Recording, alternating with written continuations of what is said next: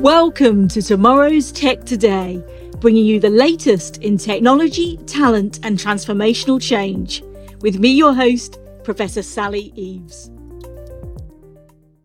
Hi, everyone, and a very warm welcome to a special feature on an area very close to heart, inspiring and embedding diversity, equity, and inclusion in technology, and in particular, cybersecurity, where this is a significant issue and the gaps are growing. We want to shine a light on the tools, culture, skills, role models, and projects that are making a difference today. And hopefully, this will inspire your curiosity and confidence to get involved, or potentially to start a new initiative of your own. And to do exactly this, I'm in the best of company and delighted to be joined by Dr. Amelia Eswick, who is Director of Threat Research at VMware. Welcome, Amelia. It's great to have you joining me today. Thank you so much for having me, Sally. Oh, it's my pleasure. I've been really looking forward to this. We had a chat a few weeks ago and I absolutely loved it. So yeah, highlight of my day, absolutely. And I thought actually the best way perhaps to start our conversation and drawing off, our previous chat as well. Now let's get to know a little bit more about you, the person behind the tech, so to speak. So what if you could share a bit more with our audience about your role at VMware, but also other work alongside that as well. For example, at the National Cybersecurity Institute. And, maybe share, for example, a moment that's mattered along the way. I think it will inspire a lot of our listeners. Great. So, yes, thank you so much again for having me. So, my role here at VMware as a Director of Threat Research is really responsible for a global multidisciplinary team of threat analysts and researchers. And they form the core of VMware Security Business Unit's threat intelligence. So, just really happy to be here because this is a culmination of my experience over 25 years and what I call this really unique intersection of information security, intelligence, and even academia. So, going back over 25 years, I actually started my professional career in the military. I served in the United States Army and 8 years, mainly overseas. And then I was able to transition and use those skills, transferable skills, to then work as a civilian in the intelligence community.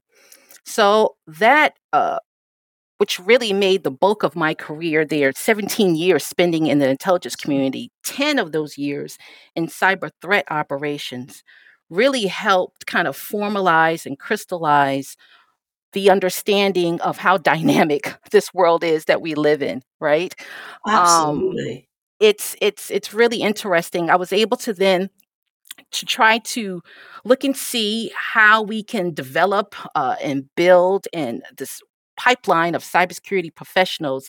I actually transitioned to academia for 5 years and was the chair for the cybersecurity graduate school, and I was a director for the school's National Cybersecurity Institute at Excelsior College, which you had stated earlier. And during those, years of in academia, that allowed me again to use all of my training, military and civilian training, in the public sector, and then, try to contribute at least to building curricula and education and training for career transitions, for those who are changing their careers in cybersecurity. And then also being a part of the conversations of what that looks like for our society, right? What skills are needed for folks to reskill and upskill. So, really, where I'm at now and at VMware is really a culmination of all of that background that I have in information security, intelligence, and academia, and really overall cybersecurity. At the heart of all of it, I am a computer scientist. That is where I have my formal training and earned my degrees in. But really, what mattered to me, I think, is the training in the military and understanding the importance of security. May that be physical security, how we protect our data security, right? So, all of these things are so important, I think, in understanding, where we at and where we are in this digital society. So true. And I love that diversity of experience coming together and the value that brings. That's fantastic. And a bit of a synergy there with me as well, kind of crossing over between technology and business, but also academia and research as well, and like contributing to professional bodies, etc. And education. I love that. I think it's holistic but integrated mix, you would say. And I think that's really valuable. And I love that. And it's also, there's not one linear path to certain roles. I always love to stress that. There's many ways and kind of ripples along the way, if you know what I mean. I like to stress that to people who are looking at, a new career path, for example. There's so many ways into that, which I think is really, really interesting. And it kind of brings me on to kind of first main question in a way, kind of looking at visibilities of role models, because as we all know in cybersecurity, but also other areas of tech as well. So probably security, testing, architecture, probably being the main ones alongside cybersecurity. There are these talent gaps. There are, lacks of diversity of experience, for example. And I think, inspiring others, to think, hey, I want to be involved in that. This could be me. And attracting more underrepresented groups is so vital. And those gaps have got a bit bigger, over the pandemic experience as well. So what would your advice be? What can you perhaps share with our audience today in your experience that might help other people to get more involved? Absolutely. So, by the very nature of who I am an African American woman, and I served in the military. So my journey is filled with experiences that help sustain me to actually strive and thrive in my profession. So I would say I've been really fortunate to be mentored and sponsored for technical leadership development programs. I think that is so paramount to provide development programs for groups who are considered underrepresented, access to academic scholarship and fellowships, and support for graduate degrees in and computer science or any of the STEM related fields. Now, I got to correct myself here because every time I talk this way, folks feel, oh, now you're saying we need a degree, right, to work in this field. And that's not what I'm saying. But what I'm saying is if their pursuit is there for someone to aspire to pursue, their educational attainment, then in supporting, with scholarships and fellowships, I think it's important, and I just truly believe it's my obligation. It's all of us, really, our obligation to continue to pay it forward. I do a lot of mentoring of young women, military, and other represented groups, and I support several nonprofits to help to train, educate, build, grow, sustain, a diverse, Brilliant. equitable, and inclusive cybersecurity workforce. So I think it's really important that organizations and businesses create these opportunities and make them accessible to as many in the broad population as possible. So, for example, I'm a member of the National Women in Cybersecurity organization. It's a nonprofit organization that helps to again build and sustain women in cybersecurity. And I saw a gap where they were not addressing the need for veterans. So in 2019, I directed and launched the National Women in Cybersecurity Veteran Assistance Program that was actually funded and supported by the Craig Newmark Philanthropy. So I'm just very proud of that program that helps transition women veterans into cybersecurity and other programs that I've been a part of to help again build this really diverse pipeline of cybersecurity business leaders and other leadership positions. Oh, they're fantastic. What brilliant initiatives. And what we'll do as well for everybody listening, alongside the show notes, we'll put some links in there as well so that people can find out more about the support that's available and that community, that fellowship and opportunities to learn and upskill as well. So any projects we mention here today, we'll make sure we include those links so that people have got an easy place to go and find them and find out more as well, because I think that's amazing. And I'll add into that as well. I've got a non-profit, Aspirational Futures, that again, similar lines around STEAM learning and opportunities to democratize that chance to get involved. And we've got some new scholarships coming this year as well around cybersecurity and other areas of tech as well. So we'll include that as well. And then it'd be great to share all this and put it all in one place so that people can find out more. It's brilliant. Thank you. Thank you. My absolute pleasure. And kind of related to that as well, and we've touched on this naturally already, but we're having some issues, particularly around women in tech, but more broadly from that as well, where we're having, for example, in taking this from school age, certainly in the UK, I mean, kind of age 12 to 14, which would be GCSEs, 16 to 18, which is A levels, and then at university as well. We're seeing this drop off, around STEM subjects in particular, in terms of girls in particular taking them, but then even if they are actually applying them in their eventual career, post degree or apprenticeship, for example. I wonder what you think we can do in terms of encouraging to have this inclusion and diversity of experience embedded throughout teams. We all know how much it benefits everything, whether that's creativity to satisfaction, to reducing bias. So what do you think we can do to better change that narrative on the roles of women in particular in the technology industry, but particularly for cybersecurity? And what do you see our role as, in this sector in helping to support that? We've touched on that already with some of these initiatives, but I'd love to just dive into that a little bit deeper. Sure. Yeah, absolutely.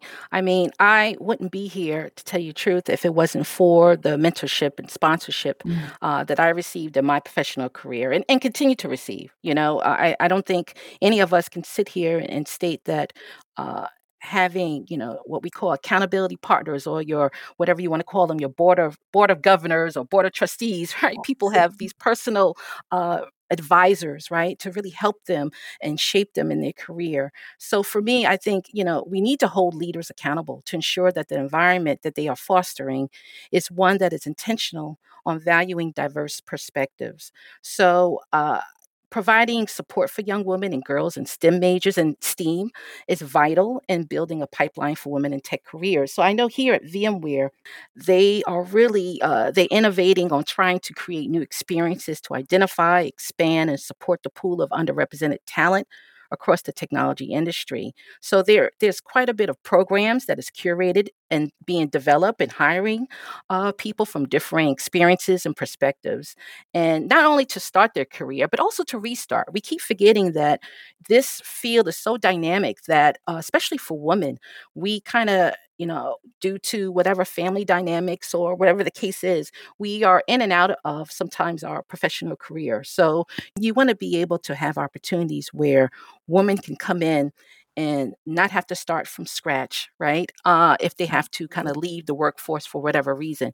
But also in the K through 12 space, as you stated, for young girls, so important to provide opportunities and access to training and technology education. For one, I support a lot of programs in my area. I'm located in Washington, D.C., and host plenty of neighboring what we call cybersecurity camps. And you'd be surprised, a lot of these camps, everyone thinks, oh, they're sitting there and they have their heads down coding, which is, that's an activity, but that's not the only activity. A lot of this is building the confidence and the comfort levels of young girls and young women and wanted to have the desire to pursue a career in tech because the narrative has been so steeped into one kind of population, right, that this is are applicable to this field. So just having that constant mentoring and training and support and just building out these camps that are focused on developing this talent and keeping them involved, has to be sustainable and intentional. So another nonprofit I'm really proud of that I help support and help develop is called Brown Girls in Tech. They are just a wonderful program that is helping that K to 12 pipeline, and they don't stop there. They also help with the post secondary young women, right, as they move into post secondary education to help continue to develop. So it's a sustainable model. This is what we really need to ensure that we build a really solid pipeline of girls, young women, and women in the tech fields.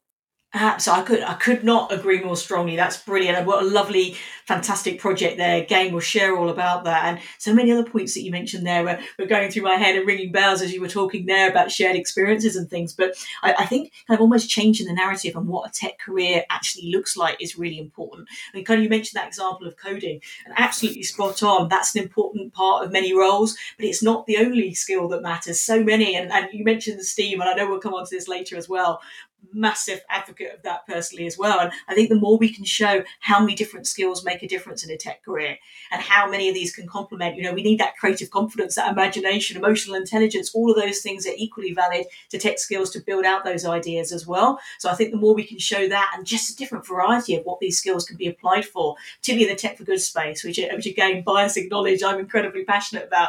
But I think the more we can show that and show, I run a little series called 365, and that's around visibility of role models every single day of the year, rather than like a focus day for example. And in that, I'm interviewing people, from C-suite to kids who are doing amazing projects in their community, like with a 3D printer or something like that. And it's just great to be able to show cases of somebody that's relatable to you, where you are at your age or location or anything else, and just say, hey, do you know what? I can do something like that, and inspire those ideas. So love everything you were saying there. Absolutely amazing, and great projects that are supporting it in that sustainable way, which is equally so important as well. You can't have things that support someone for a little while and then they dissipate. It's that long-term support that matters so much, and equally moving beyond mentorship to sponsorship, so important as well. So lovely points there, Amelia. Thank you so much.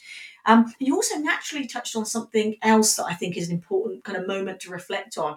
We're in this transition moment in many ways, fingers crossed, beyond COVID, etc. at the moment, but it has had impacts, beyond everything else that's been talked about, from a health perspective and different ways of working and things. We've also seen some gaps getting bigger as well. It's put a pause on certain cases around certain DEI initiatives, for example, but also, as you were talking about earlier, for example, women leaving the workplace. There's had a bigger churn rate around cybersecurity roles in particular. I read some research literally only weeks ago, and it was kind of talking about love of career, but leaving of careers at the same time. And it was quite sobering findings in many respects. And it was kind of saying that plus 90% of women in a particular role that was in cybersecurity were saying they loved it.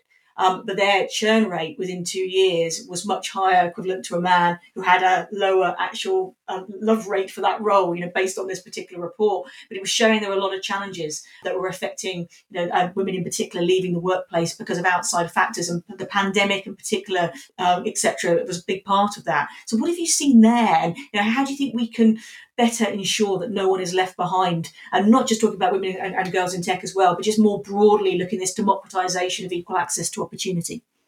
Right, absolutely. Yeah, great question. I think this COVID-19 and, post COVID-19 world that we're living in is going to be studied, I think, for, for generations to come, because there's just so many human learning experiences it uncovered, right?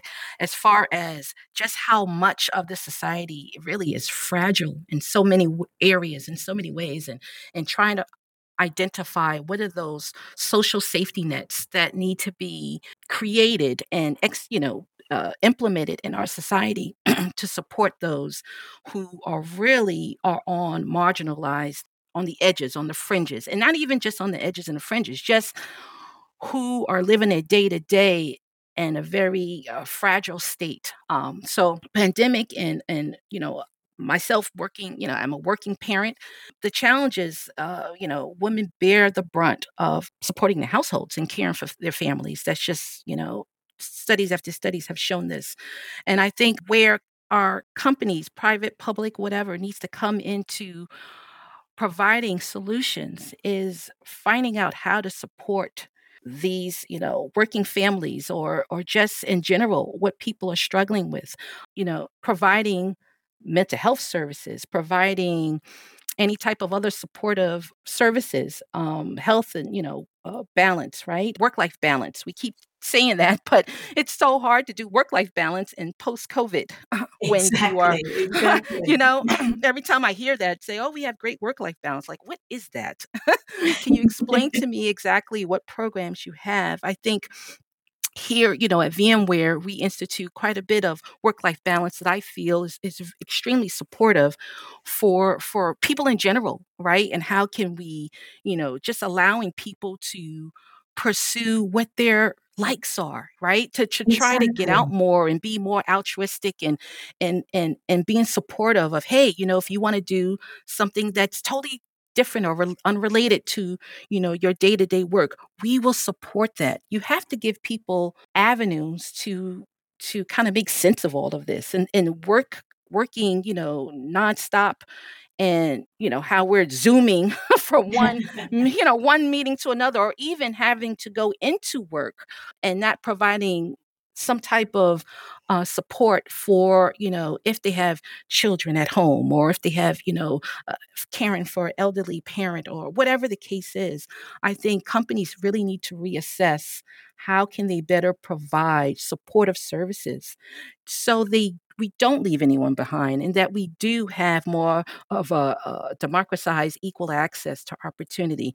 Because if not, if we don't really find out what those solutions are, and every situation is different, we will have not only what we're seeing now, a mass exodus, but it will be even more difficult to reintegrate folks, or in general, into the workforce. And that is going to be a complete skill drain in our society. And we really can't afford that. We really can't afford the skills, growing that skill gap. Absolutely. Now, you make great points there. Those gaps will get bigger. And also, I think it echoes another aspect we're seeing as well around, the recruitment of new talent and the retention of talent as well. People are looking for different things. And there is looking at what that balance looks like, and active listening to see what that actually is so, so important. But everything is finding, purpose is the word that's ringing through my ears at the moment. Oh, People are looking yes. at that opportunity. They want to give back in their local community. They want to support, some of those non-profit initiatives we've been talking about today, and they want to make sure that their personal values alignment fits with the organisation they're working for, working with, buying products and services for. That values alignment is such a huge thing, and it's becoming a differentiator, I think, when people are looking at where they want to work, where they want to stay. It's a real sea change around that, which is a wonderful thing, and it's great to see that being embedded. I've seen that. I was speaking to a colleague of yours, Nicola, recently around ESG at VMware, and some of the work that's going around that being truly embedded, in all you're doing, which is fantastic to see. So yeah, it's great to see. I think one of the positive things that's come out of the pandemic, focusing on that for a second, is that we've seen better collaboration, and we've seen issues that maybe have been on the periphery in some cases, sustainability being another example of that. They're moving to become embedded and baked in considerations. We're seeing a ripple effect in so many different aspects around that, including the attracting and retention of talent as well. So I think some really good progress here. Obviously, still a lot of work to still to do, but I think the trajectory is a very positive one. Yes, absolutely. And I think that's where people are seeking. We are more than what we do for you, for Mm, your job, right? We are, people work for people. They don't, necessarily may not work for the company. So if the people and environment and the culture is there supportive, and invests in the people that work, the employees, then you're right that retention is more paramount, right? That people will stay when they feel they're being invested in and appreciated and being supported. absolutely, absolutely. And another aspect of this, again, is the kind of ripple of benefits, so to speak. On the one side, going back to obviously your main area of work focus around cybersecurity. I mean, we've seen probably bigger at any other time, certainly in my lifetime, this escalation around cybersecurity threats, integration, convergence of threats across IT/OT, different technologies coming together that can create new gaps as well. And again, just different patterns of working can, expose different aspects as well. So, and you've even had bad actor collaboration, for example. Just so many. The list could go on in terms of this increasing, advance of types of attacks and their integration. But equally, if we invest in diversity in the right way, and the advantages of diverse teams, for example, that can have a huge benefit in negating some of these threats, and that diversity of thought as well being a huge part of that. What's your take on that, Amelia? Yes, absolutely. When you talk about, diversity, it's so encompassing. There's so many ways to look at what that means. And I know having diverse perspectives is essential, definitely essential for cybersecurity teams. I mean, you need a team that's resilient, that's agile, that has the mental fitness to work in a very dynamic field. You stated about the increasing sophistication of cybersecurity threats. It it's nonstop, unfortunately, but I think when you have a mindset of, mission, and you're focused, and you understand, being a little more flexible, and understand how to combat these threats, and you bring all of you into that problem-solving exercise. I tell when I work with my teams, I want them to lean on areas that may not be as technical. They're so quick to come into a problem and provide their technical Yes. solutions. And I go, well, what else? How do you see this? Let's look at this differently. right? What other aspects or what else do you bring into this, this problem set and to help with the solutions? I tell people to lean in on their, other backgrounds, that they may have. I have, mathematicians who work on, on my teams. I have data scientists and all of that. But guess what? I also have folks who are like comedians, Love it. and Love it. all right, they do type of programs, right? And folks who are storytellers and all kind of different just skill sets. So I just want people to look at the problems always differently. And for me, with the military background, so I have a kind of a natural propensity to execute both strategically and tactically and looking at threats. And sometimes that's a good thing and that could be a bad thing, right? Being laser focused sometimes is you may miss the ball. You know how do you can't tell the forest from the trees sort of thing, right? Yeah. It's important for people to look at problems holistically, and you can't look at problems holistically if you don't have a diverse team that can bring in those different perspectives. Absolutely. And with the diversity of the threats themselves and the speed of change around that, the more we're able to look at it from every angle that we can possibly see, the better we're going to be able to deal with that. I could not agree more. And again, creativity is a massive passion of mine. And I love what you said there about members of your team being in the comedy circuit, for example. Music is another one I see so Oh, many yes. times in tech teams, myself included. But I must admit, playing rather than singing, that probably wouldn't be singing probably wouldn't be for, certainly not for my podcast anyway. But it is, it just brings yeah, it just brings so much value, and that ability to look at it from every point of view that we possibly can.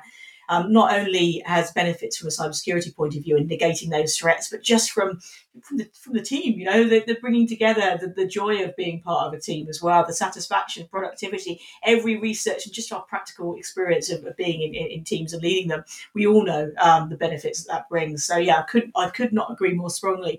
And you also kind of naturally made me want to talk about STEAM in a bit more. And I never need any encouragement to ask questions about STEAM because I believe in it so passionately. So this move beyond kind of this equal valuing, I would phrase it, around science, technology, engineering, maths, and the arts in its broader sense. And I'd love to hear, and I know you believe in this in the same way that I do. I'd love to give you the floor there, just to say, what does that mean to you? What does STEAM look like to you? And how do you reflect that in your role or some of the non-profit works you do or within VMware itself? I'd just love to hear more of you talking about that because I know it's a big passion for you too. It is. Oh my goodness. I mean, the work that I do in helping to support and actively support STEAM programs is just really fills me with a lot of joy. So I actively teach and support what we call Gen Cyber camps. These are camps that are teach cybersecurity principles and skills, and it's sponsored by the U.S. government across the nation. These camps happen every summer, and they really are there to support students and teachers at the K through 12 level. So in these camps, we STEAM is so centered focus in the Gen Cyber camps because there's a lot of hands-on activities. But the hands-on activities, people think, for the most part, a lot of students, yes, they are, they have the computers, they're learning, they're, understanding how to use, coding principles and all of that. But at the same token, majority of the time, I would say a good, at least in the camps that I teach, 50 to 60% of the time, we're just doing arts. We're looking at how do you problem solve? We're looking at how would you build and the marshmallow castle, right? Where all you have is marshmallows and toothpicks, right? And how can you build a marshmallow with marshmallow toothpicks? How can you build a building that is formidable, right? And just you won't be surprised just spending time and how Exactly. everyone builds all their different structures, right? And making sure that it's a solid structure. So it's just how do we take things in society and apply it in a way where students can be creative, as you stated before, and innovative? I don't think we can have innovation without Exactly. creativity. I mean, this is just, it's the cornerstone of, think of application development, think of, all the technological advances. you have to have that creativity streak in there. So I think it's so important, and it really is one of the things I think our society really needs to give a little bit more, emphasis on in the school systems. Because again, also a lot of these programs, it comes down to access. You have, a lot of students in our, at least in the US, in the K through 12 program, that don't have access to these type of educational opportunities. So if we, to take this and look at STEAM as one of the cornerstones for the future, I think if we look at it from a different lens, it'll be supported and funded and, embedded in our society a little bit more in ways that it's more accessible to everyone in the K through 12 level. So true. So true. And it had been a concern. It was one of my kind of inspirations for starting the non-profit, actually, was the fact that I was really worried we could have a lost generation around the arts, particularly the way, from the UK, for one example, funding is different around certain opportunities, particularly around apprenticeships and degrees and things like that. And I think shining a light on this and showing the value, the equal value right across STEAM subjects is so vital. As I kind of mentioned earlier on, we're looking to build tech solutions to so many different types of problems, from business to societal ones to the SDGs. And to do that, we don't just need the tech skills to build that. We need the creative confidence, the imagination. We need the creativity to come up with the ideas and bring all these different parts together. We need the communication skills to get the buy-in and bring people together. And we need the skills, confidence to apply them as well. We need all of these things. They're not silos. They're not separate entities. They're complementary strengths. So yeah, I could speak about all day. I will stop now, but I totally am with you. So as much as we can shine a light on this and activate around it, I think is hugely important. And I'd love to, focusing on skills a little bit more. I saw you speak at the HUE Tech Summit event before, and you were talking there about critical thinking. So I wanted to kind of go on to that a little bit as well. As we're looking ahead, everybody's talking about, future-proofing skills. It's one of these key phrases at the moment. What does that look like to you? Do you think there's any skill that's particularly undervalued, for example, or is a must-have one for that kind of tool set, if you know what I mean, to work on and help you develop? I think, there's that phrase, isn't there? The only constant is change. I think everybody's experienced that. And for me, what I like to do is kind of help people build this little tool set. And you've got all these different types of skills to build into and have that confidence that, I can keep growing whatever that situation develops into. So I wonder what you're seeing there in terms of, maybe a skill that's most undervalued or one that you value the most. It would be great to hear your perspective on. Well, thank you. And I appreciate you bringing up Hugh Tech. That's another great, program that provides fellowship and support for women of color in tech. And I was really honored to speak at their summit last year. So, one of the things I think is really important, we throw around, the terms problem solving, critical skill, communication skills, interpersonal skills, all these type of skills. But at the end of the day, I tell people active listening and situational awareness is so important. You have to understand what is going on around you and how to then take in that really, kind of 360 information and how to apply it in what you're currently doing. This is something that I feel sometimes, in the tech world, and especially people, everyone said there's like a certain type, right? And tech, right? Focus, heads down, laser focus, right? And that to me, I okay, I get it, but you also have to kind of bring in what the situation. So case in point, we don't always have to use a screwdriver, right? Sometimes if you don't have a screwdriver to, for unwinding on a screw, right? You may have to use, I don't know, a butter knife. You don't have a screwdriver. Let's look around. People sitting there. Well, like, well, who has a screwdriver? You have a screwdriver. And meanwhile, there's all these butter knives all around, right? So it's like sometimes you got to just be a little bit more, um, here we go, creative. And I think that's where it kind of leans into critical skill, but also just the situational awareness. I cannot stress this enough. What is going on around us is really not only the information age, but we are moving into so much of this now beyond. There's so much data, so much information. How can we identify even we have so much information, everyone's talking about the big data problem, but it's more than that. It's how do we even use this information? What do we do? How do we protect people from misuse? Absolutely, You absolutely. know, it's one of these things I think of why we see it on the news and all this information of this this company or that company using data in unauthorized ways. I think active listening is just really one of those things just so important in situational awareness. I think that gets doesn't really get its due it's due as far as being an important skill. And active listening really is well, you can see this. I don't know about in the UK, but in the US, we need some work on active listening. You have to learn to work collaboratively, whether people are on the same viewpoints or not, right? I think we all just have to, understand where everybody's coming from and then learn from what value they bring to the table, not what differing values they are, right? You know what I'm saying? Like we all may not agree, but you ever heard the term we can agree to disagree?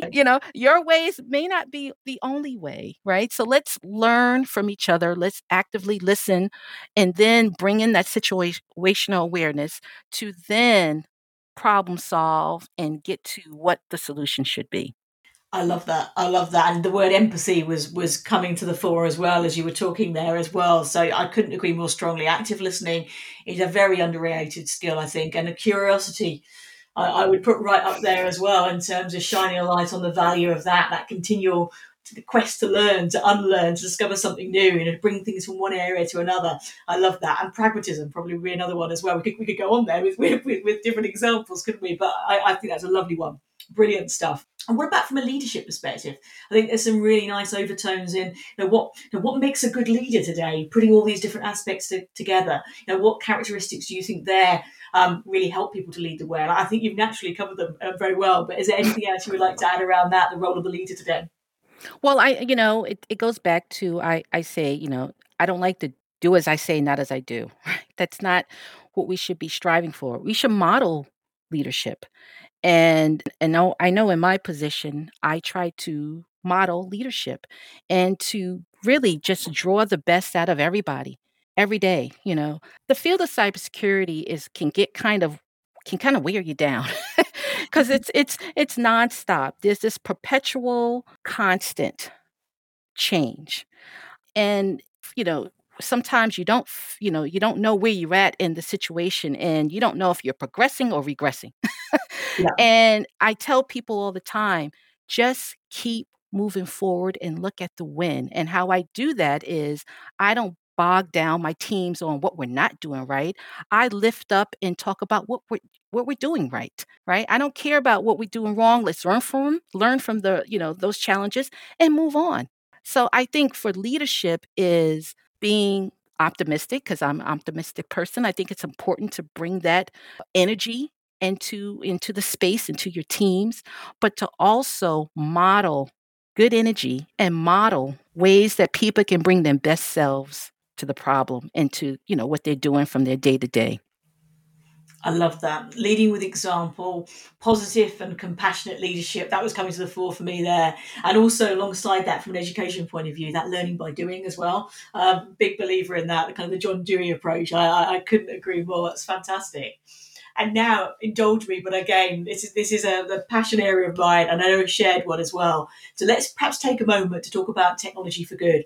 And naturally, we've been drawing into examples of this throughout our chat today, which has been fantastic. But I just wanted to see, to give the floor to you a minute to talk about any projects, beyond some of the ones we've spoken about earlier, or in more depth, that are kind of tech for good or inclusive leadership related. I just think it's so important to shine a light on these, the stories, the peoples, the projects that are making a difference, and also to encourage people to get involved in those and show there might be something for you, wherever you are in the world, whether it's online or something in your local community that's more physical and hands-on. So I'd love to hear from you about that and anything you recommend people to get involved in. Sure. So, well, it's a couple of things. One of the things is I co-chair the National Cybersecurity Education Diversity Initiative. This is a program that comes out of the National Cybersecurity Education Initiative that is part of being supported by the U.S. government.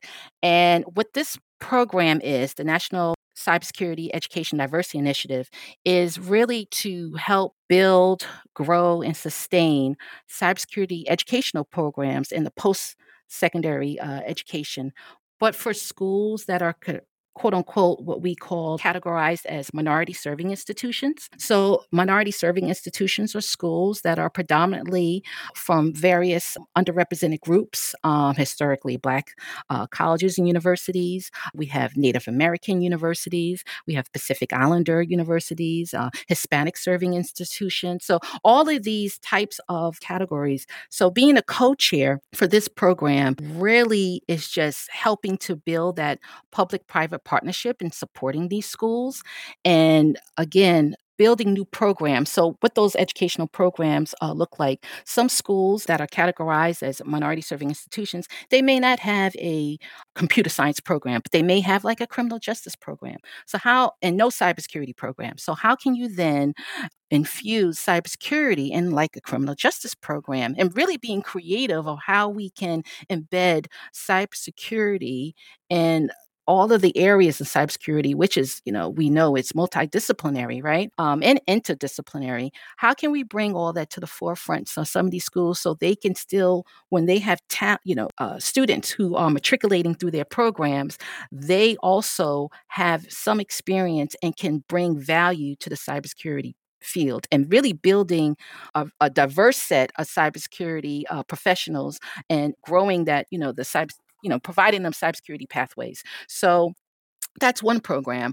Another one that I'm really looking to start engaging with is, of course, is looking at the prison, unfortunately, returning citizens and what that does. So in the U.S. every year, over 600,000 individuals are released from our nation's jails and prisons, and many times, these returning citizens do not have the skills necessary to transition in a digital society, and this impedes their ability in acquiring employment in tech.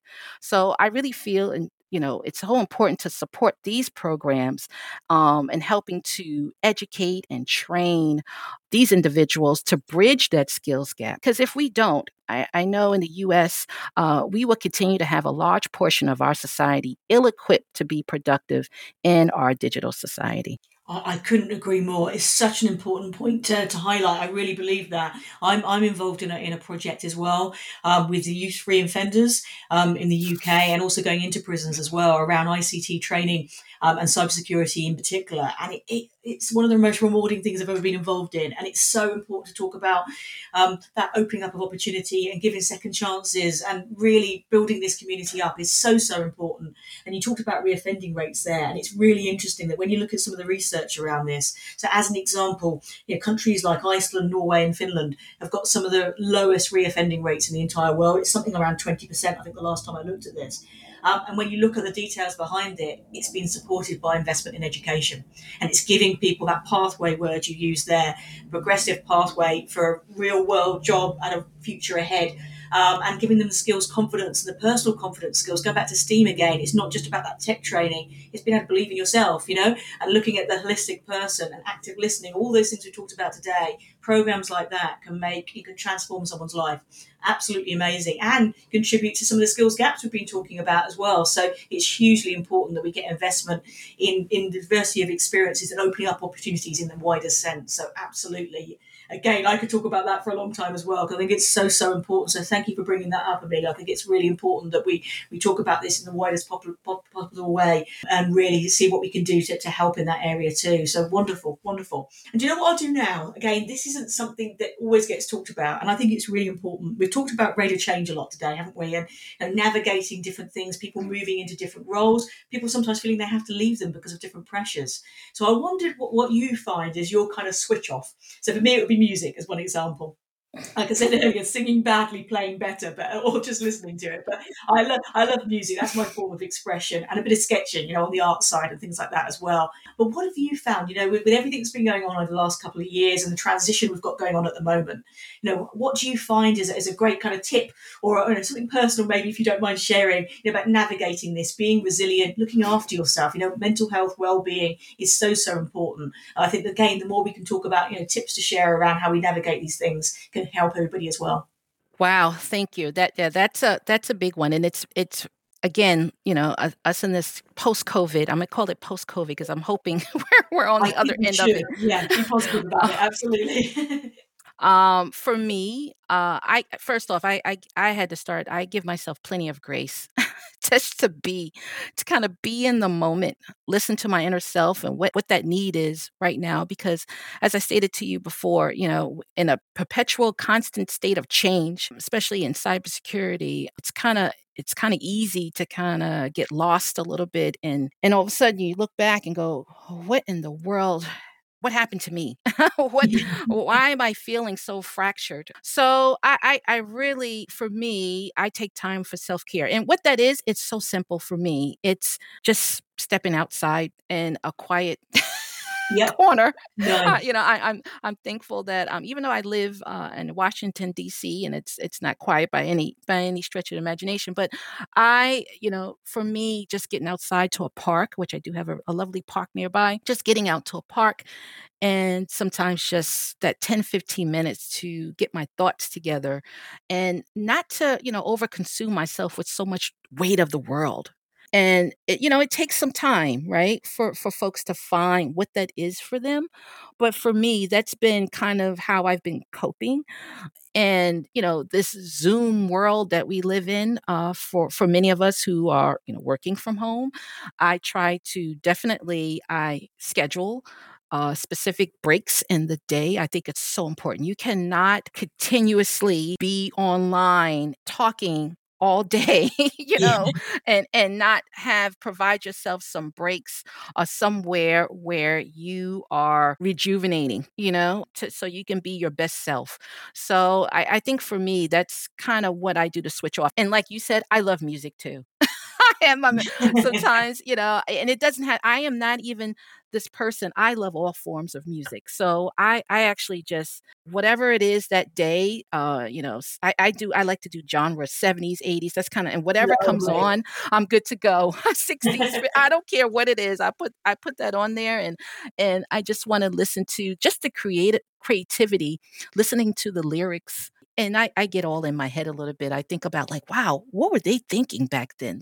Listen to these lyrics, I just really just try to just stay in the moment and give myself that time to just, be free a little bit, right? And just not let everything kind of weigh you down. Yeah. Oh, I love that. I love that you brought back a happy memory. Last time I was in Washington, by complete fluke, I timed it when the Blossom came out. And it was, Oh, oh my goodness, so beautiful. It was absolutely exquisite. And you've also reminded me of something else on the music side as well, because again, I like multi genres. And I sometimes get very into that, kind of like air guitar in your kitchen, that type of thing. And I did like a little Bruce Springsteen number. I got so into it, I actually crashed into a door. But there you go. So, but it can that ability to express yourself and get out of your head, so to speak. It's such a recharging opportunity, isn't it? And I've been writing a book, and that music aspect has been so important to that, just to clear your head a little bit. And it's when you do that, you have those little moments that matter, and the little tangents and things that you hadn't thought about, and it just seeps through, and you get that idea. When you're least expecting it, it really helps your brain, I think, just to re-energize and get those ideas. So yeah, I love that. I absolutely love that. I know we're starting to run short on time because I thought this would happen because so many lovely synergies and things. So I'll do a couple of quick round questions just to round things to a close. But obviously inclusion, diversity, well-being have been kind of three pillars really of our conversation today. And I'd love it if we could kind of just share some examples of how you think that organisations can better support that. Something we might have mentioned earlier, or if we haven't had time to get onto that. What do you think we can do to better support that embedding? So it's not on a periphery, it's something that's part of every day. And things that you're doing at VMware, for example, or with other work that you're doing as well. It'd be great just to bring some of those examples practically to the fore. right. Yo, thank you. Yes. So I think it's so important for organizations to just be, be intentional.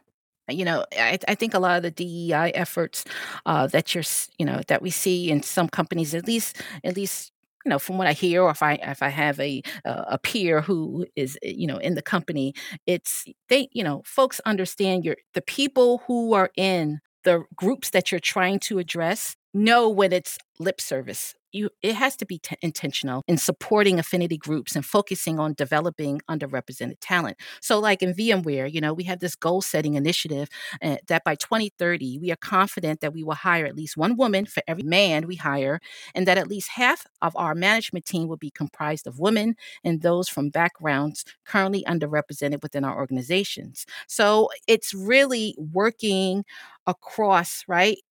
Groups that are supporting what we call this, marginalized communities or underrepresented communities, and helping them make that digital transformation more accessible for all. So if companies are not intentional, then that's just, really it's just, water under the bridge. It's just not going to be executed properly. So I'm really pleased that at VMware they are being intentional. We have various communities, employee resource groups and community groups that help foster a sense of belonging, and they're walking the walk. And they're putting their investments behind supporting these various groups. So I think that's what needs to happen, and really providing a culture where everyone feels valued and wanted and can thrive in what they're doing. Absolutely, absolutely. I mean, that's how we move beyond, DEI to belonging, isn't it? At the end of the day, and I love what you said there about intentionalism. It's that I like to talk in pillars, but there's another three of them here. I think it's that intentionalism that moves beyond transparency to commitment to accountability. And I think you really brought that to the fore there. That's so spot on. And it kind of brings me to say, hopefully we can come together again. Like maybe at the end of this year and kind of see where everything is. What would you hope could have changed by then, or have been accelerated? What do you think we could be aiming for the end of this year in terms of change making? So I think what we need to do, there's got to be some introspection. I think I was reading a lot of documentation how we're moving from like this information age to like this age of reckoning, right? So we're realizing that all this technology advances has caused some disruption. And we need to understand what that disruption is and what the impact is, especially to underrepresented and marginalized groups. So I think there's going to be, for me, at the end of this year, I would hope to see policies around how we are supporting societies that's been left out and disrupted and impacted by the technological advances, and how we're looking to rope these groups in and building a more sustainable future of work, right, for our society. Because if we don't build a well-informed, educated, productive, skilled society, then it's not going to look so good overall, and our having that sustainable advancement, right, for the next generations. Absolutely. So, so true. Thank you very much for sharing that. And let's do one final takeaway.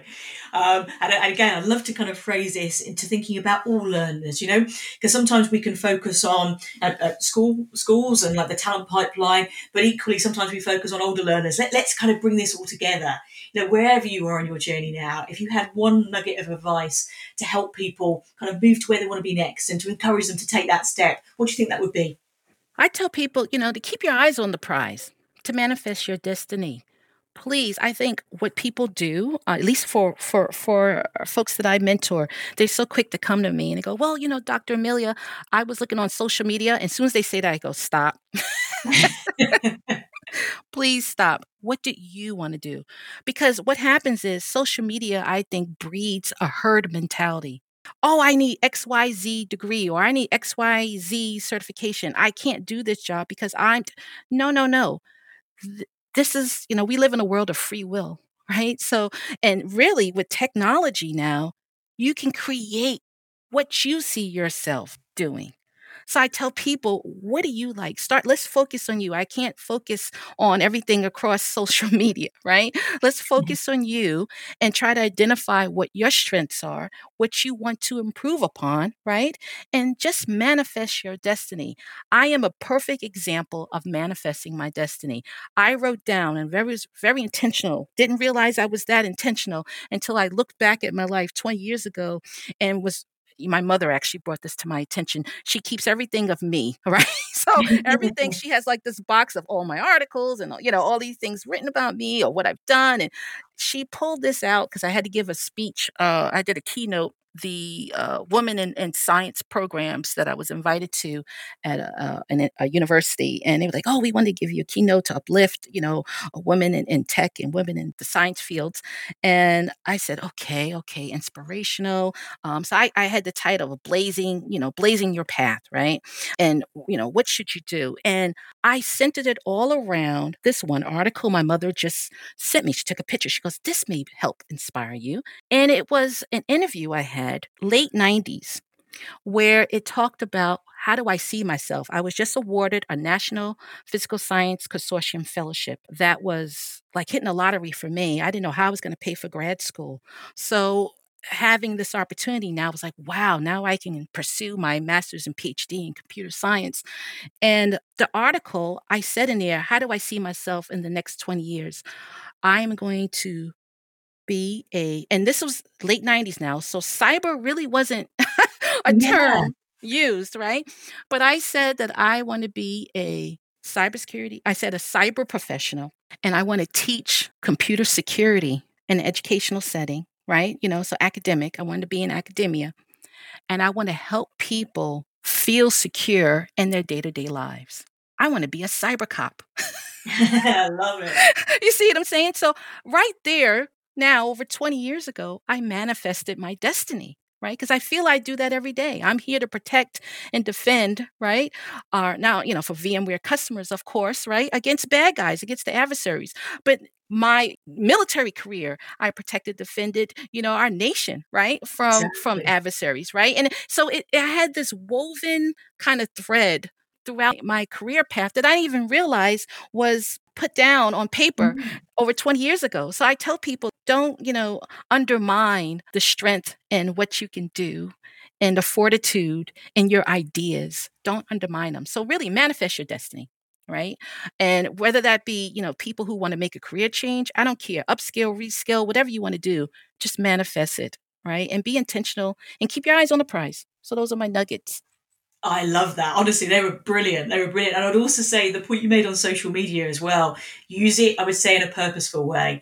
Because on the flip side of that, I think it can be amazing for finding communities of practice and people who share your values, and finding a mentor, for example, as well, because you can find them in all sorts of places. And I've ended up with some wonderful relationships there where someone's seen something that you shared and they've messaged me on DM, and then I've had an amazing conversation, and then I've ended up like being a mentor and things like that. It's just been an amazing thing. So as well, use it selectively in a way that works for you. I think is a powerful, it could be a powerful community build as well. So I absolutely love that. And 4 words are ringing through my ears now: manifest destiny, and also strive and thrive. Amelia, honestly, it's been a joy to speak to you, and I really hope we can do that again soon because it's been an amazing conversation. So thank you so much for joining me today.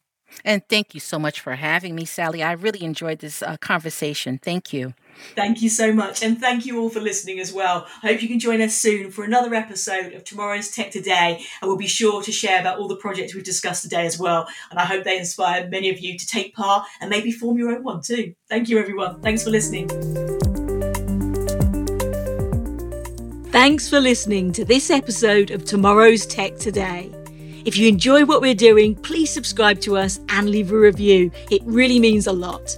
You can also follow us on Twitter and Instagram and see more behind the scenes video footage on YouTube. Thanks for listening.